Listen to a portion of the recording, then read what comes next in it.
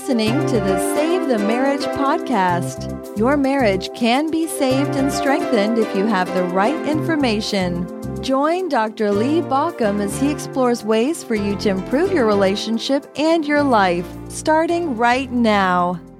It was right at the beginning of a coaching session, and my client was telling me how she was feeling at that point. She said, I feel like I'm about to be pulled underwater. I feel like this is pulling me down, and I don't know how to get up. And when she said that, I thought about that image, about how many times when we're in the middle of a crisis, it feels like we're being pulled underwater. And if we're in the middle of a crisis with somebody else, it can feel like they're pulling us down. So today I want to talk a little bit about what happens in that process and how you can keep from being pulled down when your spouse is in the crisis. Now, what does it mean to be pulled down? Well, if you think about somebody else is spiraling in this crisis and you're trying to figure out how to get in there, and they're struggling, they're striving, you can get sucked into the process. So let's first understand that sometimes in the middle of a marriage crisis, the crisis starts because one person hits a crisis point. Oftentimes at the very beginning of that process, it's not that first that both people are feeling the crisis, or second that the marriage is in crisis, but that somebody in that marriage is feeling it. Somebody is saying, I'm not happy with this right now. I'm not happy with what's going on. Sometimes that unhappiness isn't just about the marriage. In fact, rarely is it just about the marriage. Now, sometimes people think it's just about the marriage, but it's rarely that easy to isolate. It's usually bigger than that. So what this reminded me of is some training I had in my past, not in marriage therapy, not in relationship work, but in rescue work.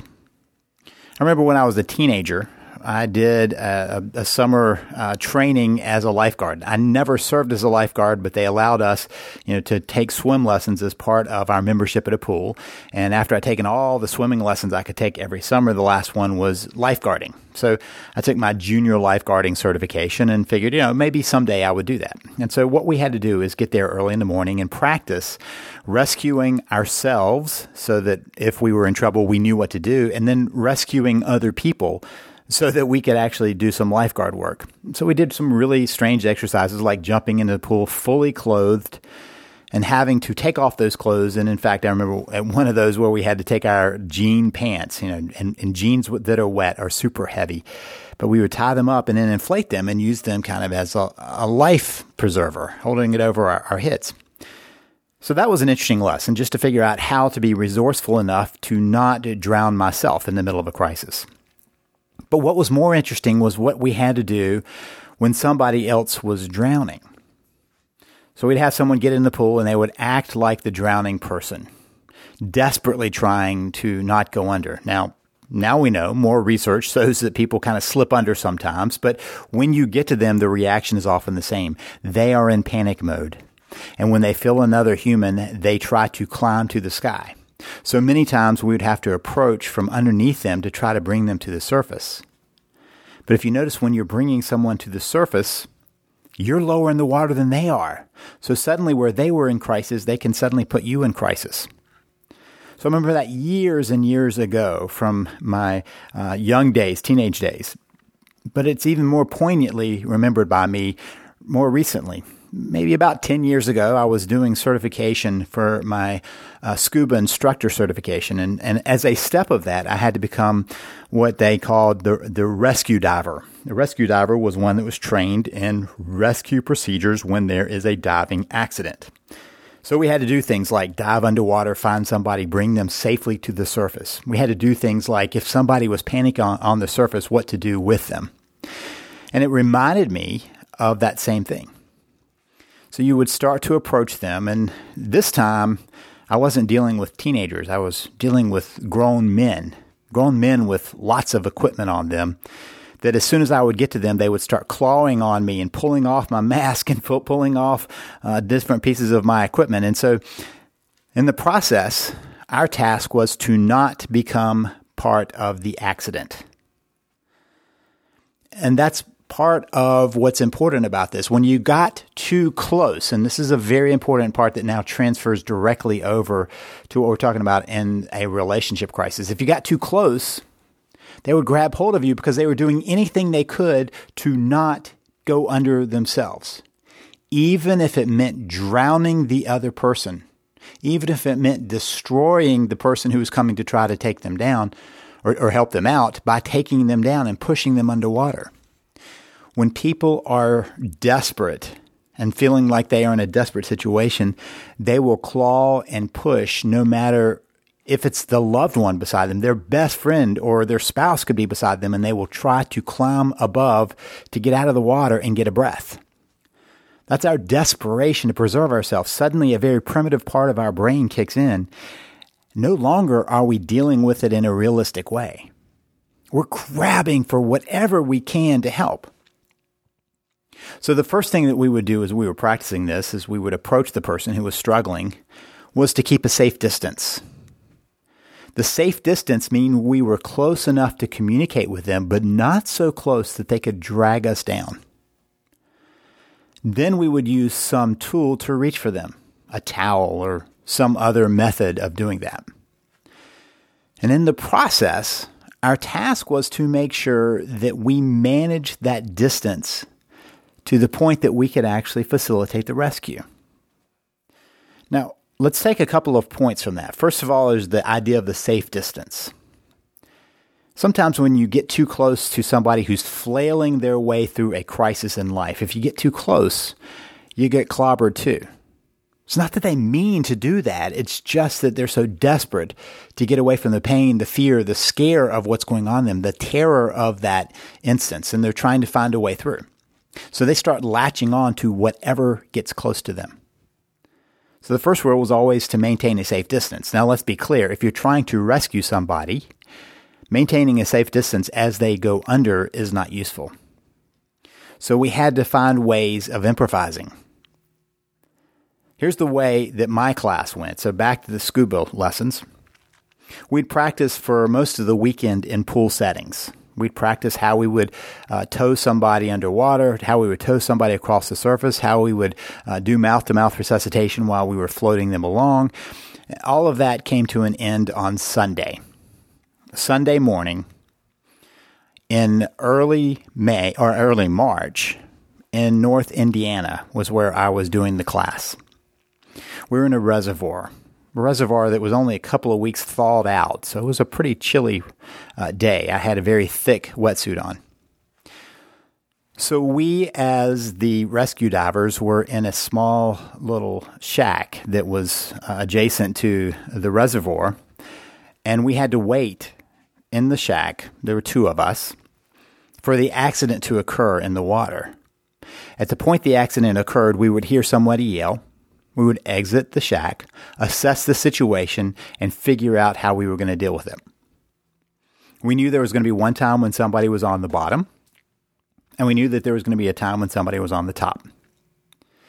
The moment when there was something on the top, I remember my partner and I decided who would go in the water, that was me, and who would stand on the shore and supervise, that was my partner. So as I ran to the water, the first thing I grabbed was a stick. It was about 4 feet long. And I swam out with that stick so that I could offer the stick to the person and pull them towards me. The problem was when I was offering the stick at that safe distance, the person was so desperate or acting so desperate that they just flailed and hit the stick. So my first way of helping wasn't enough. At that point, I had to go underwater, come up behind them, and grab them and start towing them to shore. As soon as I grabbed, they twisted, pulled, and put me underwater. I had my air in my mouth, so I was breathing, but then they got a death grip on my shoulders and started yanking my equipment off. At that point, I had to disengage in order to preserve myself and come back to the surface.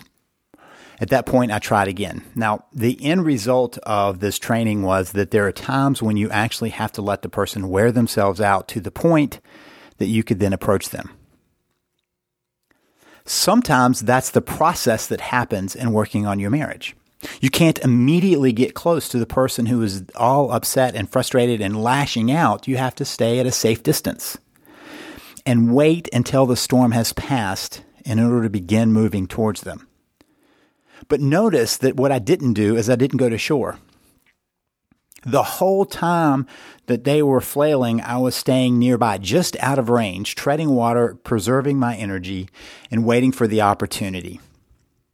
So after I had several failed attempts to get close to them, I had to wait until they just ran out of gas, and before they slipped under, to grab them and pull them towards me. Now, you don't want to wait until the person is ready to give up on the relationship before you rush in, but you do want to make sure that a lot of the storm has passed.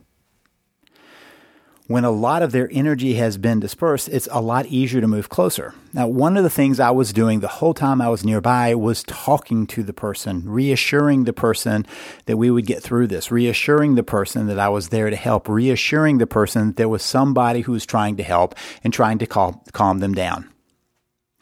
Now, the person who was playing the role was refusing to calm down, but many times in the middle of a crisis, just knowing that that person is still there, that you, the spouse, are still there, that you're there continuing to reach out, is enough to begin to move the process in a better way. There's a danger about being too far away.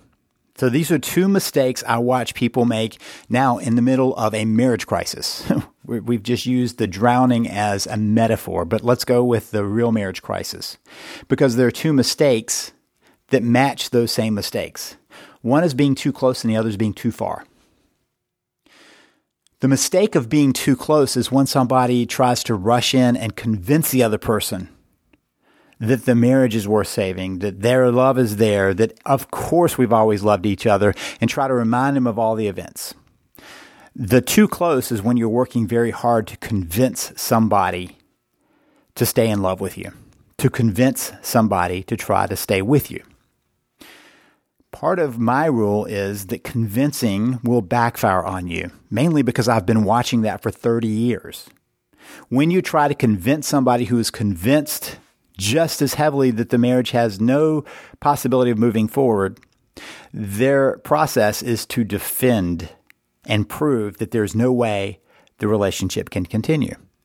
So as hard as you're trying to convince them that the marriage should stay, they're trying to convince you of why it can't. And in the process, they're re-convincing themselves of the same thing. So when we get too close, we try to pull somebody in. Sometimes it's because our fear of abandonment has been kicked in, and we're trying to do everything we can to maintain our own place of calm. So we rush in and get too close. But the other danger is being too far away. So sometimes people also go to the other extreme where they begin to distance and say, okay, if you don't want to be in the relationship, then I don't want anything to do with you. And you need to get out of the house, or I'm getting out of the house. And they begin to create more and more distance. They cut off all physical communication, all verbal communication, all emotional sharing, all sharing. And they start trying to either teach a lesson or hope that the person will kind of follow what the no contact rule people would say, and they'll come back to you. It just doesn't work. When you're that far away, the person says, I might as well give up on this. And they metaphorically go under. They let the relationship go. So these are two danger spots in that relationship, to be too far away or too close. Either of those create problems in restoring the relationship. It's kind of like the old story of Goldilocks, right? The porridge was too hot, the porridge was too cold, the porridge was just right. The distance was too far, the distance was too close. Then there's the just right distance. So what's the just right distance? What's a place that you're somewhat uncomfortable, but where your spouse isn't feeling the discomfort of being too close, and yet you're still there to share. It's a very hard thing to describe, so I give you tools to do that when I use my system. When you use my system, you'll see that there are tools that you use to kind of understand that distance. In fact, in my VIP program, I have extensive training on how to understand that emotional distance and the emotional space that's necessary and the dangers of too much of that. So too far, too close. There are some rules. There are 4 rules that I want you to think about in terms of this whole process and applying that feeling of rescue into it. The first rule of any rescue of any first aid, of any rescue of any type is self-preservation. Self-preservation. You've got to be around. You've got to survive in order to do anything. You can't let this take you down. Whenever you get on a plane, first thing that happens is one of the flight attendants does a good little lecture on safety. And one of those safety points is in the event that airflow or oxygen is lost in the cockpit or in the whole plane, that you will have some masks drop down, and those masks will deliver you oxygen. And so everybody in the cabin will have access to that flow of oxygen. So what do you do first? Let's say you're sitting beside somebody who can't get their mask on. What do? You put your mask on first. Because if they can't get theirs on and you pass out because you didn't put yours on, they get no help. Self-preservation is primary in this. Sometimes people have to move far enough away to preserve themselves in the middle of a crisis. If we give all of ourselves up in a crisis, we cause a problem. We lose our self-identity. Then at that point, we have another crisis. So self-preservation is rule number one. I remember when I was studying first aid, and they said, the first thing you have to do is look at the scene and decide if you can even help. And I was sitting there thinking how horrible that would be to be at the scene and know you couldn't help because it would put you at risk. The number one rule when there is a diving accident is to take care of yourself. The number two rule is to take care of your partner. What we've tried to eliminate in scuba diving is 2 fatalities where there might have only been 1 fatality. And the 2 fatalities happen when somebody continues a process that is no longer going to work, but they keep going at their own risk.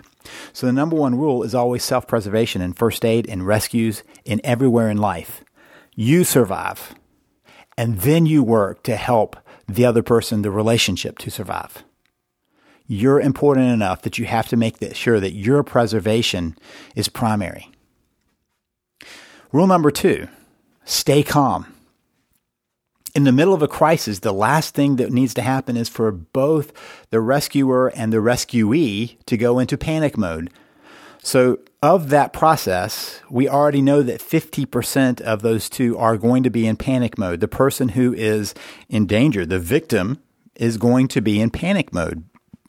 It's the rescuer's job to stay calm. It's the rescuer's job to take a deep breath and do the best they can, knowing that their task is self-preservation first, calm second. So in the marriage crisis, you do the same thing. When there is a crisis going on in your relationship, you've got to stay calm in the process, to find your place of calm. If you know that you will be okay, see rule number 1, then you can stay calm as the process goes on. So rule number 2 is stay calm. Rule number 3 is be ready to release. This was true when I was doing lifeguard training. It was true whenever I was doing climbing training. It was true when I was doing scuba training. Sometimes you have to let go, either to reposition and get ready for another angle of attack, or because you have to go back to rule number 1 of self-preservation. That day on the reservoir, my stick reach didn't work, nor did my safety grab work. I had to finally push them away from me to get a place where I could get myself calm again, reassess, and decide how to attack the situation again. Sometimes we have to let go a little bit. One of the things that often happens in the middle of a marriage crisis is we kind of latch on to the other person and we won't let go out of fear that there'll never be another chance to grab hold again. And because of that, we put ourselves at risk. We put ourselves in panic mode. And we put ourselves at that too close point when we no longer have any sense of control or any sense of strategy or anything else. So sometimes in the middle of an attempt to rescue, you have to let go.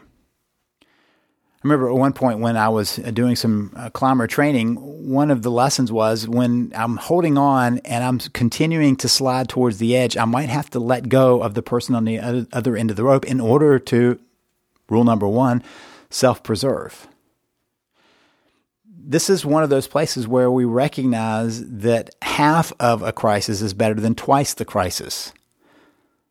Rule number 1, self-preservation, continues to be our hallmark rule. If you're not surviving, nothing else matters in the process of trying to save a situation or save another person. So sometimes you have to let go. And sometimes you have to realize that by letting go, you have a better opportunity to move back a little bit and come at it from a different angle.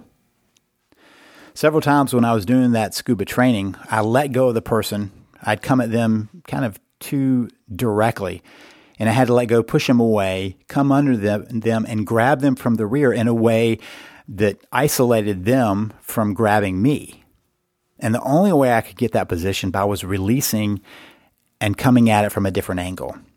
So sometimes we have to release in order to reset so that we can get back in that process. There's one more rule. Get help. In fact, that was the first rule that I needed to follow, whether it was a diving accident or swimming accident or any other accident. While I was in the process of working to save the relationship, or in that case, save the person, I needed to alert help.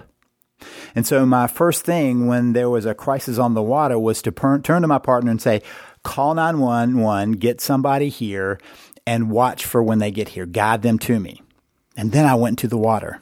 I got help first.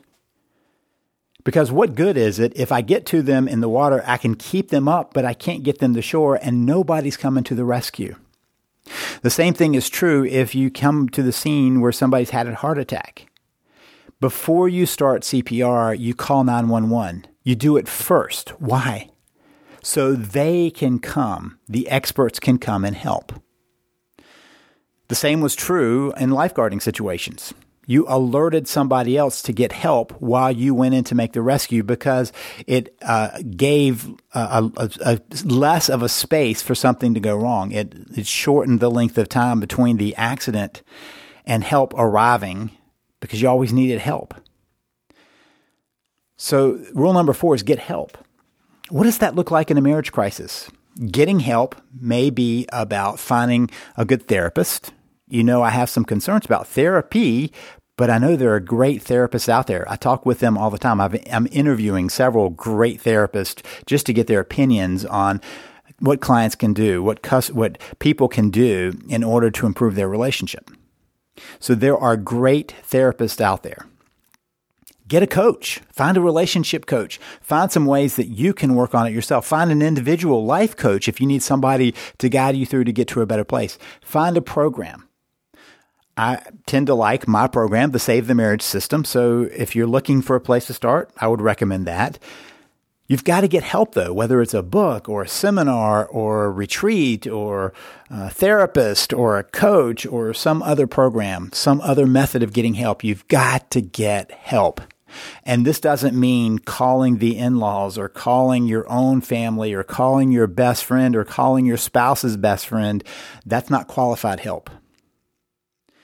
You want to find help that knows how to help in that situation. So I mentioned my Save the Marriage System. That's a great place to start. The Save the Marriage System is a program that I've been creating and developing over the last 30 years, and it's been available for about the last 20 years in different formats. I keep revising it to make sure you have the latest information and the best information because we continue to learn, I continue to learn, and I continue to improve that. But that program has been tested by couples around the world. We've had people buy my system on every single continent, I think except for Antarctica.